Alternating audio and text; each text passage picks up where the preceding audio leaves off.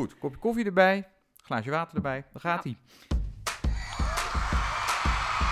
Turnen is zoveel meer dan dat moment van glorie in een volgepakte arena. Zoveel meer dan dat perfecte element op het perfecte moment. Ongekend, vlekkeloos uitgevoerd. En zoveel meer dan die val, waardoor ook je droom in duigen valt. That is a heavy fall. He wants to keep going. Iedere turner, iedere turnster heeft een eigen verhaal. En die verhalen willen wij, Lisa Deen en Edwin Cornelissen aan jullie laten horen. In de podcast Turnpunt, die van turnen geen punt maakt. En dan zijn we weer met Turnpunt. De vorige aflevering ging over mannenturnen met Gerard Speerstra. Ja, en vandaag gaan we ons weer op het damesturnen richten, Lisa. Want ja, er is ook weer gewoon actief geturnd natuurlijk, hè? Ja, zeker. De World Cups die zijn natuurlijk in volle gang. En onze gast van vandaag die heeft er zelfs aan eentje meegedaan recent. Precies, want ja, Turnpunt reist ook het hele land door. We waren bij Gerard Speerstra in Zwolle. Nu zijn we in Eindhoven beland. Ja, en de echte kenners weten Eindhoven. Er is een Brabantse natuurlijk in die turnselectie. Tisha Volleman, hallo. Hoi. Ja, dat is altijd de vraag, hè. Moeten we nou Tisha of Tisha zeggen? Officieel is het Tisha. Oké, maar jij luistert naar beide. Ja, heel veel mensen zeggen het fout, dus ik ben er inmiddels aan gewend. Oké. Nou, dat is in ieder geval duidelijk. Ja, en die wedstrijd waar Lisa het over had, wat was het voor wedstrijd? De eerste World Cup van het seizoen is weer begonnen in Cottbus. Dus het was heel erg leuk dat ik daar van start kon gaan. Even kijken, Cottbus, dat is Oost-Duitsland geloof ik, hè? Ja, klopt. Ja. En hoe was de ambiance daar? Was iedereen blij dat er weer een competitie was? Dat er weer echt wat gebeurde? Ja, het was een hele leuke wedstrijd. Er mocht alleen nog niet officieel publiek bij. Maar ja, er waren wel heel veel mensen aanwezig van staf. Dus het voelde wel alsof het weer echt begon. En het was vroeg in het seizoen. Dat merkte je ook aan alle sporters. Maar iedereen was wel blij dat het weer kon beginnen. In de zin van dat niemand echt klaar ervoor was? Of? Nou, nog wat foutjes hier en daar zag je wel dat het echt nog gewoon eventjes wennen was. Maar het is wel gewoon goed om dan te kunnen starten. Ja, heb je dan ook weer een beetje die gezonde wedstrijdspanning? Dat je denkt, we mogen weer? Ja, zeker. Ik ben altijd heel erg blij als we weer wedstrijden kunnen draaien. En die gezonde spanning voelt dan weer heel goed. Ja, Lisa, Tisha is natuurlijk dat is een bekend gezicht in de Nederlandse ploeg. Hè? Echt een oud gediende inmiddels.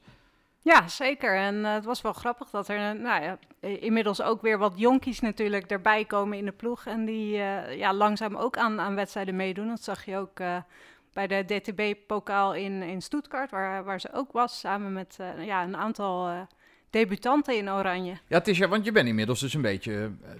was je een beetje de aanvoerster van het team? Hoe moet je dat zien? In ieder geval degene met de meeste ervaring. Ja, het is een beetje een nieuwe rol voor mij, dus dat is ook natuurlijk even wennen. Maar wel heel erg leuk dat ik al zoveel ervaring mee kan nemen en dat ook aan andere turners door kan geven. Ja, want hoe zou je die nieuwe rol omschrijven? Heb je daar dan ook in zo'n team zeg maar een bepaalde rol? Ik heb natuurlijk vanuit mijn ervaring weet ik hoe je een wedstrijd in kan gaan en hoe je het beste kan indelen. En daarin probeer ik ook de andere turnsters een beetje rust te geven van dat ze zich niet te veel zorgen moeten maken. En een beetje ook vertrouwen geven dat ze het kunnen. En dat is wel heel erg leuk. Op wat voor manier doe je dat? Hier en daar tips geven, maar ook gewoon denk ik heel erg zorgen voor de goede sfeer. Dat de sfeer in het team gewoon heel erg goed is, want daaruit komen toch de beste prestaties.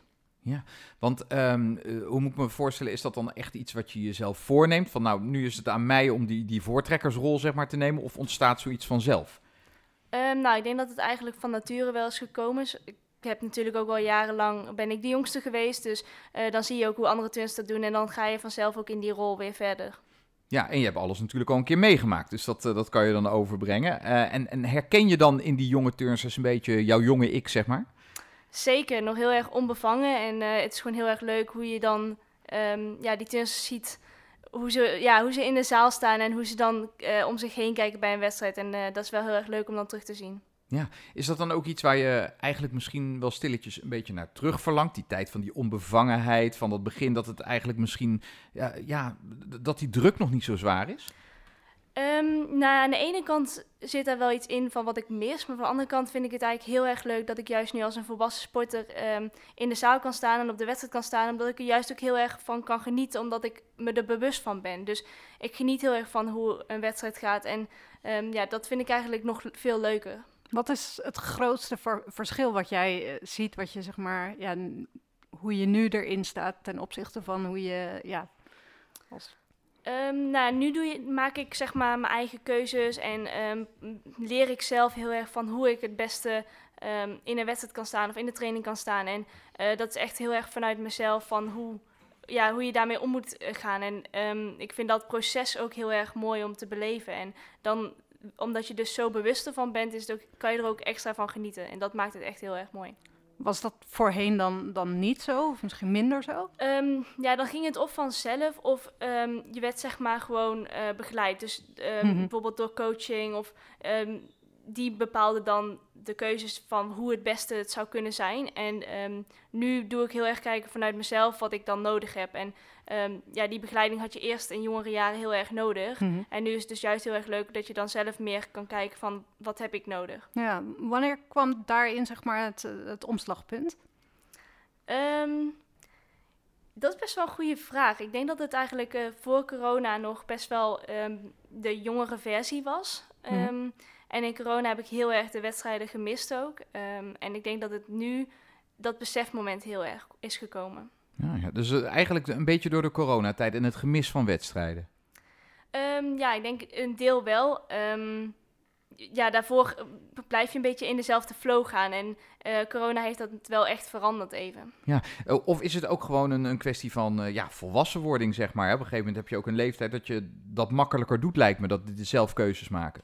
Ja, zeker. Ik denk dat het eigenlijk een beetje op hetzelfde moment is gekomen. Het moment van de volwassen sporter worden en corona kwam gewoon een beetje samen. Ja, we zitten hier natuurlijk wel in een echt sporthuis hier in Eindhoven. Want het is een echte sportfamilie bij jou, toch? Ja, zeker weten. Ja, jouw broer, die doet aan judo?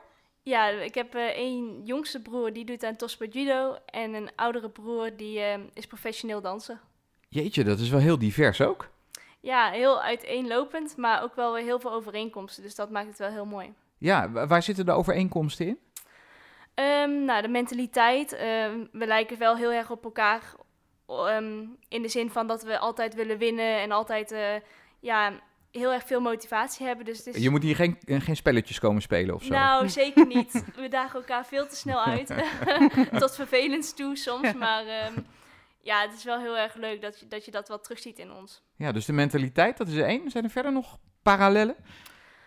Uiteindelijk, de trainingen zijn natuurlijk... Je traint veel en je werkt heel erg hard. En je probeert eigenlijk alles in je leven zo in te bouwen dat je de beste prestatie kan leveren. En dat is eigenlijk allemaal hetzelfde. Alleen wat er in de zaal gebeurt, dat is dan net het andere. Ja, als ik kijk naar de type sporten... turnen heeft natuurlijk wel parallellen met dansen. Dus daar zit wel een linkje? Ja, daar zit een linkje. Maar bijvoorbeeld met judo is ook weer een individuele sport. Dus daar zit ook weer heel erg een link. Ja. Is het toeval dat er hier in één gezin dan 3 van die topsporters leven? Mijn ouders zijn gewoon heel erg sportief. Dus ik denk dat dat een beetje met de paplepel erin is gegoten. Eigenlijk dachten mijn ouders ook in het begin van... het hoeft niet per se allemaal dat sporten. Maar we zijn gewoon zelf zo fanatiek dat we eigenlijk zoveel dingen heel de tijd doen. En heel de tijd al vanaf jongs af aan op zijn kop staan in huis... dat dan toch maar in de sportzaal de beste plek was om te gaan. Oh ja, want dat is ook nog zoiets. Hè? Je hoort altijd zeggen dat voor ouders is het al heel wat als je 1 topsporter in huis hebt... met alles wat je ervoor moet doen en laten en het rijden en het trainingen en dat soort dingen. Hoe is dat hier dan geweest met 3 mensen die op hoog niveau actief zijn? Nou, het scheelt dat er wel wat leeftijdsverschil tussen zit. Dat is 1. En 2 is denk ik dat mijn ouders het nooit hebben gezien als een opoffering... of in die zin bekeken, want... Ja, ze deden gewoon wat hun kinderen leuk vonden. Daarbij deden ze ondersteunen. Maar als de kinderen iets anders wilden doen, dan gingen ze daarvoor. Dus ze zagen het niet als opoffering, maar gewoon een momentopname van wat op dat moment het beste was. En wanneer had jij door van, dat turnen, dat is het voor mij? Mijn zus die turnde eigenlijk altijd al. En die leerde mij in huis al op zijn kop staan. Een saltetje springen op een bed en op de bank en... toen wilde ik eigenlijk ook wel heel graag de zaal in. En dat heb ik vanaf mijn 5e toch maar gedaan. Ja, toch maar gedaan. Toch maar. Ik zag wat dingen die jou misschien een beetje omschrijven. Het woord perfectionist kom ik nog wel eens tegen. Ik wil alles wel gewoon perfect geregeld hebben en perfect doen. En ik ga er gewoon altijd voor de volle 100% voor. Dus ik kan niks half doen. En dat is soms wel irritant. Ja, ik wou zeggen, is dat altijd fijn om een perfectionist te zijn? Nee, zeker niet. Maar daar leer je ook wel weer mee omgaan. Ja. En hoe zit het met jouw bijgelovigheid? Oh ja. Nou, ik moet zeggen dat is er wel, maar ik kan het ook wel heel gewoon goed loslaten, zeg maar. Dus het is niet dat ik er helemaal aan vastklam. Maar dat is vaak bij wedstrijden dan? Of in Ja, zijn algemeenheid? Een beetje in de algemeenheid. Ja? Ja, ik las ook iets over stoeptegels stellen en dat soort dingen. Ja, ik weet niet, overal patronen inzoeken of zo. Of met inderdaad stoeptegels. Of naar dezelfde wc gaan. Of, ik heb dit pakje aan. Dus nou, dit is mijn gelukspakje, want nu ging het goed. En, ja.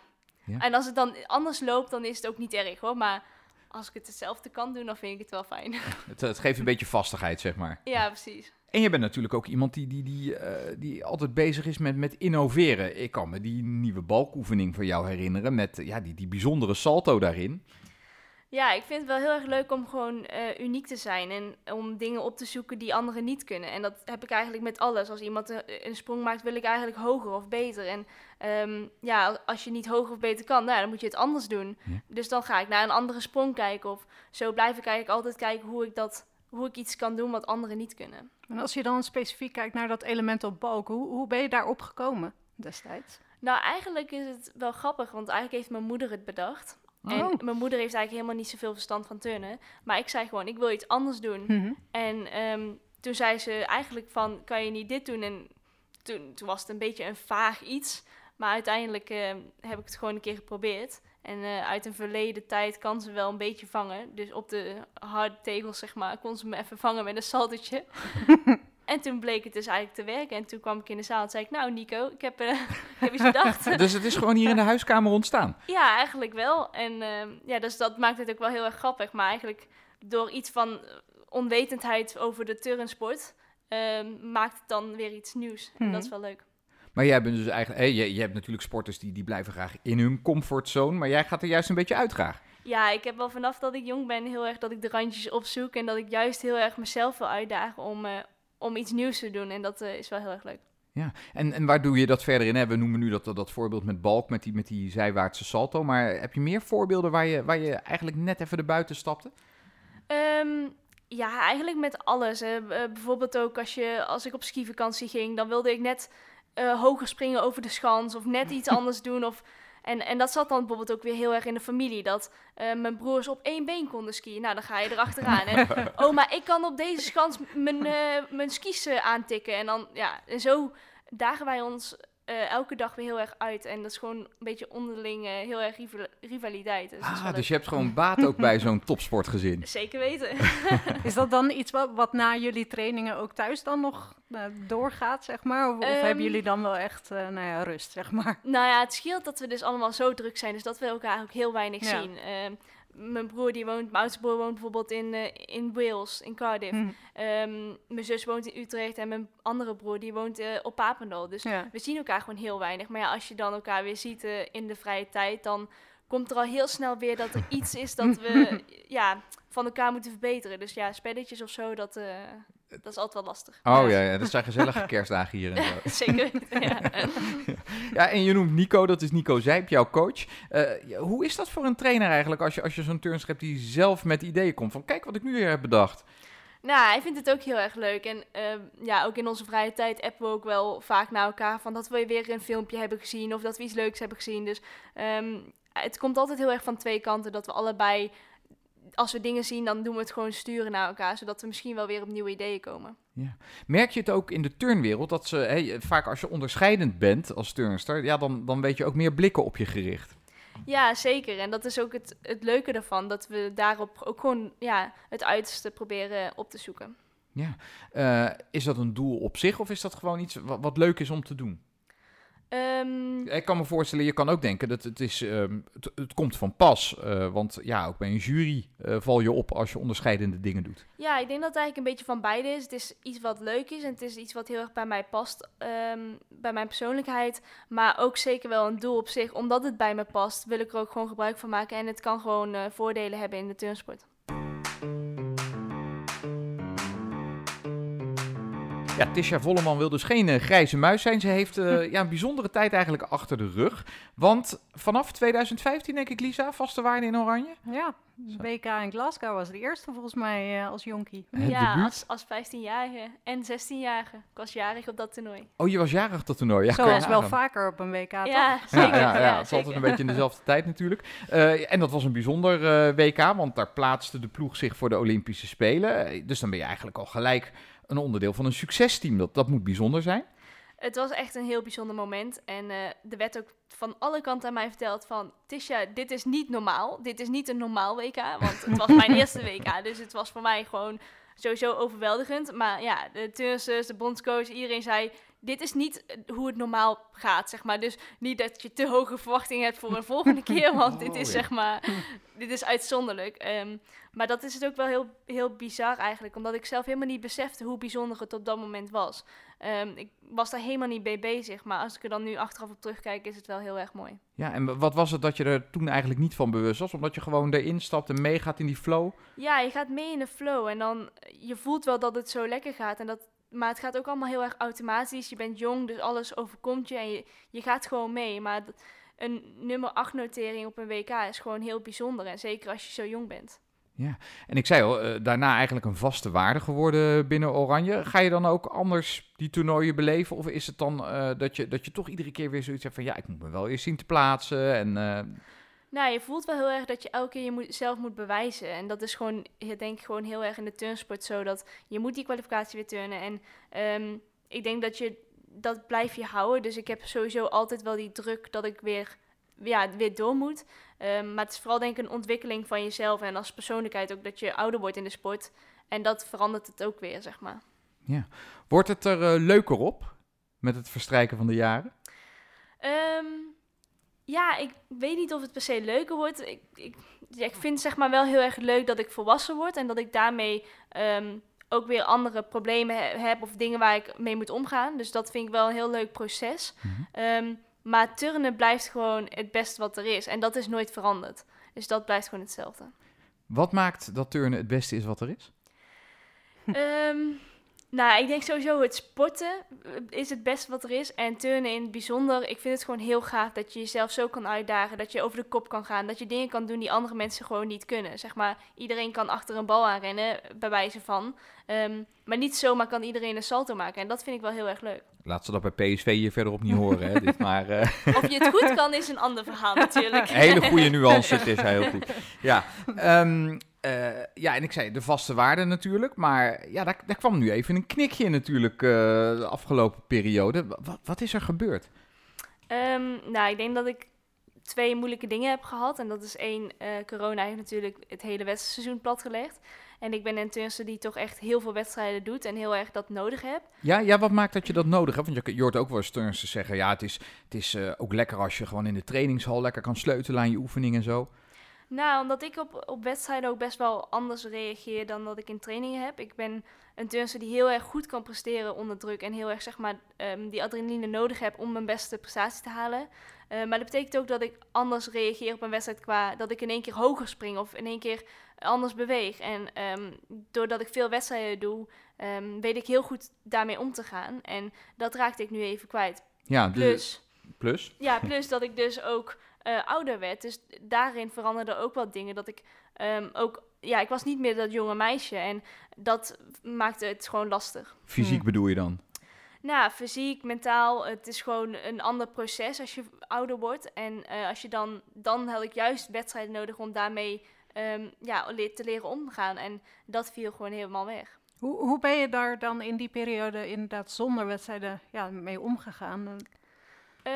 Nou, die periode veranderde natuurlijk heel snel in nog een moeilijkere periode. Mm. Dus daarmee omgaan kon ik gewoon toen niet. En zeker niet met de turncrisis die er eigenlijk ontstond. Dus ik ben heel erg blij dat ik nu eindelijk die flow weer heb en dat ik daar nu gewoon mee door kan. Ja, want hoe is voor jou, die turncrisis die nog steeds wel gaande is natuurlijk, hoe is dat voor jou geweest? Hoe heb jij dat beleefd? Persoonlijk heb ik het wel als zwaar beleefd. De besluiten die zijn genomen, zeg maar, die vond ik wel lastig. En dat heeft wel heel veel tijd gekost voordat ik, zeg maar, daar weer helemaal uitkwam. En daarin heb ik denk ik gewoon 1,5 jaar vergooid, zeg maar. En dat is gewoon heel erg zonde. Dus ik ben blij dat er nu weer een beetje het normale leven terugkomt. En waar zat dat hem voor jou met name in? Het gemis van jouw trainer, Nico Zijp, die een tijdje niet in de zaal mocht komen? Of zit het hem ook in dat je centraal moest gaan trainen? Is het een combinatie van dingen? Ja, een combinatie van dingen. Dat ik natuurlijk geen coach een tijd heb gehad. Het centraal trainen, dat is gewoon niet best geweest voor mij, denk ik. Voor mijn persoonlijke ontwikkeling. En dan ook alle rumoer die er was. De onrust die heerste. En dan ook dus geen wedstrijden. Alles samen, dat maakt het gewoon heel moeilijk. Het is natuurlijk, er heerst heel veel onzekerheid continu. Ook als het gaat om bijvoorbeeld die zaken die dienen tegen je coaches. Nou ja, jouw eigen coach is uiteindelijk eerst veroordeeld, daarna vrijgesproken. Ik kan me voorstellen als turnster dat je dan ook denkt van ja, als hij nou uiteindelijk is vrijgesproken, dat heeft mij heel veel energie gekost en dat heeft mij echt stil doen staan. Ja, dat is ook zo en dat is ook heel erg jammer. Maar ja, op dit moment kan je er toch niks meer mee doen. En ik heb wel in deze 1,5 jaar ook wel heel erg geleerd dat je dingen moet loslaten. En ik ben van mezelf altijd dat ik heel nieuwsgierig en ik wil alles weten. En nou, dat heeft bijvoorbeeld ook niet echt geholpen in deze periode. Maar ik ben dus heel erg blij dat ik nu daar ook heb mee leren omgaan. En dat ik ook gewoon dingen moet loslaten als ik er toch geen invloed op heb. En ik ben blij dat het in ieder geval voor mijn persoonlijke coach nu achter de rug is. Zodat we ook gewoon rustig verder kunnen gaan. Ja, en je zegt, ik wil graag alles weten en ik ben heel geïnteresseerd. In hoeverre speelt je dat dan parten? Nou, zo te zien heeft dat wel heel veel gescheeld. En dat vind ik wel heel erg gewoon zonde dat ik die ontwikkeling gewoon, dat die stop is gezet en eigenlijk een beetje mezelf achteruit heeft gezet. En dat is zonde, maar van de andere kant heeft het hem ook weer heel veel geleerd. Dus, maar je bedoelt er dus eigenlijk mee dat je in die periode, dat allemaal speelde met je coaches, dat je geen stapjes hebt kunnen maken? Nee, integendeel. Ik denk dat ik stap achteruit heb gezet. Omdat ik gewoon met bepaalde dingen gewoon niet goed kon omgaan op dat moment. En dat komt enerzijds ook hoe ik zelf erin stond. Anderzijds door de omgeving die gewoon op dat moment gewoon heel slecht geregeld was. Of onduidelijk was. Of met alles wat er speelde. Dus dat heeft het gewoon lastig gemaakt. Hoe is dat dan nu? Want er is natuurlijk nog steeds best wel veel onduidelijkheid. Er is nog steeds geen bondscoach. Is dat iets waar jij je nog last van hebt? Of... Ja, het is inderdaad lastig. Maar ik heb er zelf heel erg mee leren omgaan. En het belangrijkste is dat ik de plezier in de turnzaal nu gewoon heel erg terug heb. En ik zit lekker gewoon in de flow. En ik kan lekker trainen met de meiden in de zaal, met Nico, eigenlijk met alles. En het leven met corona gaat nu ook voorbij. Dus je kan weer wedstrijden turnen. En ik geniet nu heel erg van mijn sport. En ik wil niet nu nog een keer gaan beleven wat de afgelopen tijd is geweest. Dus als het nu nog een keer zou gebeuren, zou ik er ook heel anders in staan en heel anders mee omgaan. Want wat is dan concreet voor jou de les geweest van dit zou ik nu allemaal anders doen? Sowieso aan mezelf denken en niet meegaan met wat op dat moment moet of van je gevraagd wordt. Maar uiteindelijk is het belangrijkste hoe je zelf zeg maar gezond bent en met een positieve instelling er staat. Want als je dat niet bent, kan je ook niet leveren aan anderen. Dus echt aan jezelf denken. Ja, en je zegt, je hebt al een aantal keren benadrukt, je bent inmiddels een volwassen sporter geworden. Heeft dat je geholpen in deze periode, dat je er beter mee kon omgaan? Of kan het ook juist een nadeel zijn? Ik denk dat alles dus een beetje samenviel in die tijd. Dus ik werd op dat moment, zeg maar, die transitie was op dat moment. Dus dat heeft het wel ook weer moeilijker gemaakt op dat moment. Dat ik toen, ik zou liever nu dat willen hebben, omdat ik nu het weet. Maar van de andere kant heeft het zo moeten zijn. En ben ik blij dat ik in ieder geval daar nu doorheen ben. Ja. Het gemis van de Spelen, van Tokio, hoe ben je daarmee omgegaan en wat heeft dat met jou gedaan? Nou, ik moet eerlijk zeggen dat ik het heel erg jammer vond dat ik de Spelen van 2016 had gemist. Omdat ik toen echt een heel goed gevoel had. En ik zat in die flow en ik had gewoon de kwalificaties neergezet zoals ik ze zou willen. Dus toen had ik er denk ik meer moeite mee. En nu had ik niet moeite mee met dat ik het niet had gehaald. Maar wel dat ik niet het beste uit mezelf heb kunnen laten zien. Omdat ik gewoon door alles wat er was gebeurd, stond ik niet op de wedstrijdvloer zoals ik zou willen. En dat vond ik het ergste. Dat ik niet heb kunnen laten zien wie ik ben en hoe ik kan turnen. Dat ik dan het niet heb gehaald, dat was voor mij al heel erg logisch. Ja, ik kan me niet voorstellen dat dat iets is wat je jezelf verwijt. Want je had eigenlijk part nog deel in wat daar allemaal speelde. Nee, dus ik verwijt het mezelf ook niet. En na de Spelen heb ik ook gewoon heel eventjes rust genomen, even vakantie gehad. En toen ben ik eigenlijk begonnen aan het terug opbouwen van mezelf om weer echt met plezier in de zaal te staan. En dat is gewoon heel erg gelukt. Zijn er ooit twijfels geweest van wil ik nog wel door als turnster en zo? Nee, nooit. Ik wist wel dat ik dit niet wilde. Dus eigenlijk alles wat er is gebeurd, dat wilde ik niet. Maar ik wist dat zou stoppen en dat ik daaruit zou komen. Dus ik wist dat ik sowieso door zou gaan met turnen. En dat de toekomst zeg maar goed zou zijn. Dat had ik wel voor gevoel. Maar ik wilde gewoon niet op het moment wat ik voelde, dat wilde ik gewoon niet. Ja, want ja, als we even naar de toekomst kijken, dat klinkt alsof je nog echt vol ambitie zit. Ik zit zeker vol met ambitie. Wat wil je allemaal bereiken? Nou, ik heb het gevoel dat ik gewoon nog veel meer kan laten zien. En ik heb al 3 keer op een WK de finale net gemist. En wel doorgetraind in in het geval dat iemand zou uitvallen. Dus ik zit zo dichtbij telkens. En als dat op een WK is, dan is dat qua cijfer eigenlijk ook gewoon op een EK een dikke finale plek. Dus ik zou dat gewoon heel graag nog willen. Ja, want wat ambieer je? Wil je de meerkampster zijn? Wil je de balkspecialiste zijn met dat bijzondere element? Waar zet je op in? Nou, ik vind turnen sowieso nog veel te leuk. Dus ik vind alles gewoon nog leuk. En daar wil ik ook echt voor staan. En ik wil ook echt het team daarin helpen. En ook mijn eigen meerkamp gewoon verbeteren. Maar het leukste toestel vind ik wel echt vloer. En daar wil ik ook echt wel heel graag ook finales nog gaan halen. Dus ik hoop dat dat nog gaat lukken. En als je het dan hebt over het team, wat je net al even noemde, hoe kijk je daarnaar? Want er zijn natuurlijk behoorlijk wat nieuwe meiden bijgekomen, ook in Oranje. Hoe kijk je naar de toekomst van, de toekomst is natuurlijk nu nog een beetje onzeker, omdat er gewoon heel veel onduidelijk is. En het ook nog heel erg onduidelijk is van hoe de selectie er nu uitziet. Of we hebben gewoon nog weinig momenten samen gehad. Maar ik kijk er wel heel erg naar uit om weer met z'n allen het gewoon gaan oppakken. Want iedereen is in deze situatie gekomen, zeg maar. Niemand heeft erom gevraagd. En ik denk dat het gewoon heel mooi is als we als team weer sterk kunnen staan en kunnen laten zien hoe mooi turnen is. Is het nog echt met z'n allen? Omdat je zegt van je hebt toch ook vooral geleerd om voor jezelf te vechten? Nou ja, ik denk dat het heel belangrijk is dat je voor jezelf vecht om... als je zelf energie hebt, dan kan je ook leveren weer aan anderen. Dus als iedereen voor zichzelf het in ieder geval weer op orde heeft, dan kan je in ieder geval samen ook weer elkaar gaan versterken. En dat is ook heel erg mooi om dat gevoel weer te hebben. Ja, en het is natuurlijk ook voor het team een belangrijke periode, want jullie moeten bij het EK al presteren, hè? Je plaatsen voor het WK. Eigenlijk is dat al de eerste stap naar de Olympische Spelen, dat EK. Ja, super spannend en het is echt super kort dag, maar ik heb er wel echt heel veel zin in.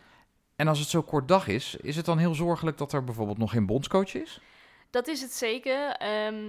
Er is echt heel veel onduidelijk en onzeker. En ik ben wel heel benieuwd wat de toekomst gaat brengen. Dat is ook weer iets waar ik geen invloed op heb. Daaruit probeer ik alleen maar voor mezelf in ieder geval weer goed te doen dat ik kan presteren op het moment dat het moet.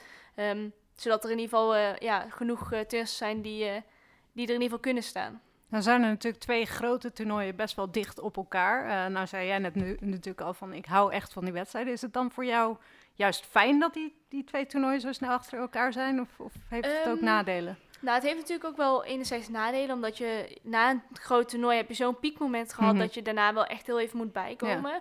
Ja. Ook al wil je dan heel graag door, als je terug in de zaal komt, dan is alles gewoon heel eventjes wat zwaarder. Maar ik denk dat er wel genoeg tijd tussen zit en we hebben het al een keer eerder gehad in 2018. Ja. En toen hadden we een mooi brons op het EK en dan had ik een reserveplek voor de vloerfinale. Dus ik maak me er geen zorgen om. Maar het is wel goed om te weten dat het zo kort is, zodat je je proces er ook op kan instellen. Ja. Want vraagt dat dan een heel andere aanpak van je seizoen? Dat je op een andere manier moet opbouwen? Je moet er wel rekening mee houden. En op zich niet in de eerste opbouw richting het EK bijvoorbeeld.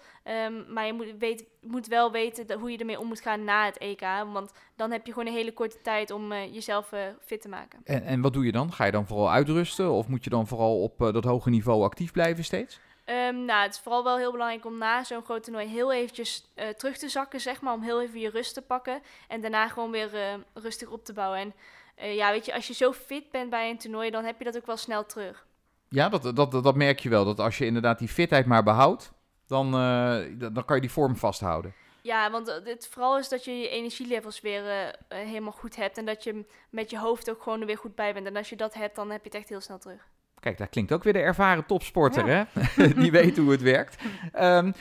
Het leven als topsporter, hè, dat heeft natuurlijk veel meer om het lijf. Dat betekent ook dat je rekening moet houden met je voeding en dat soort dingen. Je hoort ook wel sporters zeggen, die zien het als een soort van keurslijf. Maar hoe beleef jij dat? Ja, dat is eigenlijk ook wel een heel mooi proces. Want dat leer je eigenlijk elke dag hoe je daar beter mee moet omgaan. Van nature gaat dat denk ik, leef je daar al zo lang mee dat het vanzelf gaat. En als jong meisje hoor je overal van hoe je dat moet aanpakken. En leer je veel van andere sporters of van coaches of van begeleiding. Hoe je dingen kan aanpakken. Dus dat is gewoon een heel mooi proces. En jij bent ook wel iemand die graag in de keuken staat, toch? Zeker weten. Oh ja? Ja, ik doe ook de opleiding Food Innovation. Dus ik vind het wel heel leuk om met voeding bezig te zijn. Maar echt koken of iets, dat niet. Maar ik vind het wel leuk. En aan wat voor innovaties moet ik dan denken als het gaat om voeding? Dat kan van alles zijn. Ik heb uiteindelijk wel de richting marketing en business gekozen. Dus ik ga hopelijk andere mensen laten bedenken wat de innovatie is. Maar dan ga ik proberen het heel mooi op de markt te zetten. Oh ja, en dan ook nog een beetje gericht op die wereld van het turnen of bekijk je het breder? Nou, ik bekijk het in eerste instantie breder, maar het zal me niks verbazen als ik een beetje toch bij de turnsport blijf. Dus je studeert er ook gewoon bij. Is dat ook wel een hele dankbare afleiding? Ja, ik vind het wel heel erg leuk en ook om je wereld gewoon te vergroten. Want als je al jaren met turnen bezig bent, dan weet je heel veel van één ding. Maar het is wel heel erg leuk om dan ook weer andere dingen te leren. En misschien ook andere mensen te ontmoeten? Ja, dat ook. Nou, zit ik in mijn tweede jaar en corona heeft... Het was vooral veel online. Heeft veel van het huis laten zien hier thuis. Maar het is wel leuk om weer andere mensen te ontmoeten. Ja, want daar hadden we het met Else ook over. Hè? Die doet natuurlijk ook die studies erbij en zo. En die zegt van het helpt je misschien ook wel een beetje de sport in een zeker perspectief te plaatsen. Ja, dat is ook zo. En het is gewoon een goede afleiding. En je leert gewoon heel veel vanuit je studie ook weer, wat je ook weer mee kan nemen in je sport. Of je leert veel over jezelf. En dat is gewoon, denk ik, heel erg mooi. Want dat versterkt ook de turnsport weer.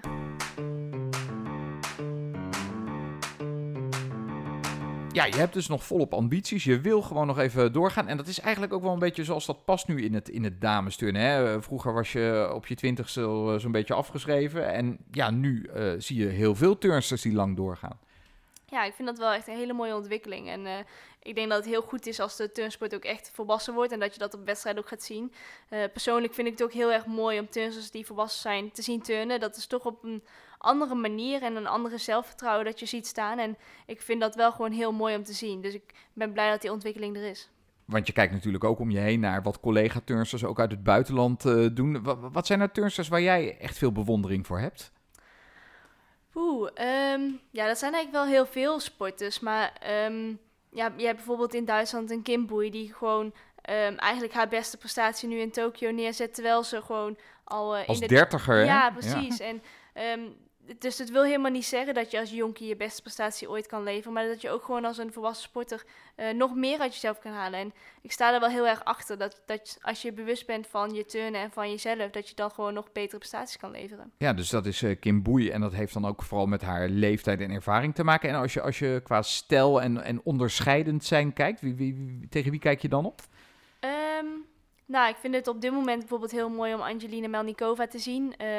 Hoe zij met overtuiging turnt, maar ook hele mooie lijnen heeft. Maar ja, ook een goede combinatie heeft, denk ik, van kracht en elegantie. En dat is wel heel erg mooi om te zien. En dat is ook wel iemand die zich natuurlijk gaandeweg de jaren heeft ontwikkeld, hè? Ja, zeker. Bij haar zie je dat ook inderdaad. Kijk, ze was heel erg talentvol toen ze jong was. Maar je ziet bij haar ook dat ze gewoon nog steeds groeit. Ondanks dat ze ook gewoon ouder wordt. En dat vind ik wel heel mooi om te zien. Dus dat is voor jou ook een rolmodel. En heeft zij ook een beetje wat jij ambieert, dat onderscheidende, zeg maar? Dat een beetje uit je comfortzone komen? Ik denk het wel. En sowieso vind ik het Russische turnen echt heel erg mooi. Omdat het gewoon heel technisch is en heel clean. En dus ik vind sowieso het Russische turnen qua manier van turnen heel erg mooi. Ja, en die trekken ook weer zo gewoon een blik van die 16-jarige open natuurlijk. En dan staat daar weer wat, hè? Ja, dat is wel zo. Maar ik vind het wel heel mooi dat er dan ook nog steeds oudere turnsters bij zijn. Ja, dat is zeker. Ja, als we kijken naar het aanbod aan turnsters in Nederland, hè, want ja, we willen natuurlijk ook als team wat gaan presteren. Hoe staat dat ervoor, denk je? Dat is ook wel iets wat lastig in te schatten is nu, omdat er zijn natuurlijk heel weinig wedstrijden geweest. Landelijk zijn er nog geen wedstrijden geweest na corona. Dus ik ben ook wel heel erg nieuwsgierig hoe het is gegaan met met de turners die nu aankomen en of zij een beetje een goed proces hebben kunnen turnen, omdat er geen wedstrijden waren. Dus ik denk dat het wel een heel erg een gemis is geweest voor hun ook om geen wedstrijden te hebben. Zeker als ik naar mezelf kijk, dat ik in die jonge jaren ook wel heel veel wedstrijden nodig had om te leren ontwikkelen. Dus ik ben wel heel benieuwd hoe dat ervoor gaat staan. Dus eigenlijk die jonge generatie, die ondervindt echt aan hun lijve de gevolgen van corona. In die zin dat je hebt gewoon die wedstrijdervaring nodig. Ja, het gaat blijken of zij dus inderdaad er nadelen van hebben of juist niet. Het kan beide kanten op, maar ik ben wel heel benieuwd inderdaad. Ja, je hebt natuurlijk de ervaren turnsters, jij, Etora, Sannelieke, noem ze maar op, Vera, Naomi inmiddels ook wel. En dan heb je een jonge generatie turnsters. Het is wel dankbaar instappen dus eigenlijk als je nu een jaar of 16, 17 bent en je komt bij Oranje met al die ervaring. Ja, dat is heel erg dankbaar instappen. En ik hoop dat de turnsters die nu in gaan stappen dat ook gaan ervaren. En ook heel veel daarvan leren. Dus het is ook wel heel erg belangrijk dat er nu een goed systeem gaat komen vanuit de bond met dat proces. Zodat die turnsters van de oudere generatie kan leren. En een goed systeem, dan bedoel je dat er stages komen, dat soort dingen? Ja, dat het programma gewoon weer volop gaat draaien. En dat is denk ik wel heel belangrijk. Ja, want hoe moet je dat nu zien dan? Is er een programma? Nou, er begint nu een programma te komen. Het is natuurlijk gewoon heel erg lang stil geweest. En het begint nu denk ik een beetje te starten. Maar het is natuurlijk allemaal onder voorbehoud. Omdat er natuurlijk, er is geen leiding of geen bondscoach, geen directeur. Dus, er is helemaal niks aan leiding, nee. Er is heel weinig. Dus er wordt nu wel inderdaad, er is een start gemaakt. Maar het is de eerste vraag denk ik of die vacatures worden ingevuld. En wat fijn dan om te horen dat in die roerige tijden jij wel gewoon het plezier in het turnen weer hebt hervonden. Ja, nou, het is natuurlijk wel een beetje na de drukke tijd geweest, of na de heftige tijd geweest. Maar ik ben wel blij dat het inderdaad helemaal terug is nu. Ja, want dat turnen, dat is toch hoe je het ook went of keert, gewoon een soort van, dat is je leven? Nou, ik zou er liever niet zonder mee willen leven, maar het is gewoon echt heel erg leuk om te doen. Ja. En naarmate je ouder wordt, merk je dan wel dat het ook meer gaat vragen van je lichaam en zo? Of blijf je nog steeds de jonge god die je was, zou ik maar zeggen? Ik denk dat ik mag afkloppen voor grote blessures, want dat gaat wel aardig goed tot nu toe. Maar ja, als je ouder wordt moet je denk ik vooral de balans heel erg gaan vinden tussen je belasting en belastbaarheid. En dat is ook inderdaad een proces dat je leert. En je kan niet elke ochtend om 8 uur al meteen helemaal fit en ready zijn. En als je dan in de zaal staat en je ziet die jonge meiden al helemaal hyper de pieper, dan denk je, dat zou ik ook wel willen zijn. Maar ook dat is ook heel erg mooi om te leren, dat je dus daar bewust van bent, dat je dus dingen moet doseren. Ja, ik kan me herinneren, volgens mij was het Suzanne Harmes of zo die dat zei van, ik kan ook wel met een x-aantal uren minder training volstaan eigenlijk. Hè? Geldt dat voor jou ook? Ja, zeker. Sowieso hebben wij in Den Bosch veel minder uren die we draaien dan in de andere clubs van het land. Dus ik ben ook heel erg opgegroeid met redelijk weinig turnuren. Maar dat past ook wel heel erg bij mij, omdat ik gewoon fysiek dat anders niet aan kan. En ik denk dat de beste prestaties toch zijn met minder uren en slimmer trainen in plaats van alleen maar kwantiteit. Ja, en dat zit er dus eigenlijk al van jongs af aan in. Ja, dus ik ben ook wel heel erg dankbaar dat ik in Den Bosch ben begonnen en daar nog ben. Omdat ik denk dat dat gewoon een hele goede manier is van trainen. Nou ja, en het is in ieder geval lekker dicht bij huis ook dan Den Bosch, dat hè? Zeker, zeker. Ja, en dan gaan we er hier in Eindhoven een eind aan breien. Wat wordt de volgende wedstrijd eigenlijk, Tisha? Volgende maand hebben we een paastoernooi in Vlissingen. Dus dat is de eerste, denk ik. Een paastoernooi? En daarna komen er wat Bundesliga, Spaanse liga aan. En, dan ga je gewoon competities turnen. En dan wordt de voorbereiding voor het EK. Oké. Hey, dankjewel voor je aanwezigheid in onze podcast. En wij zijn er over een maand weer. Yes, tot de volgende.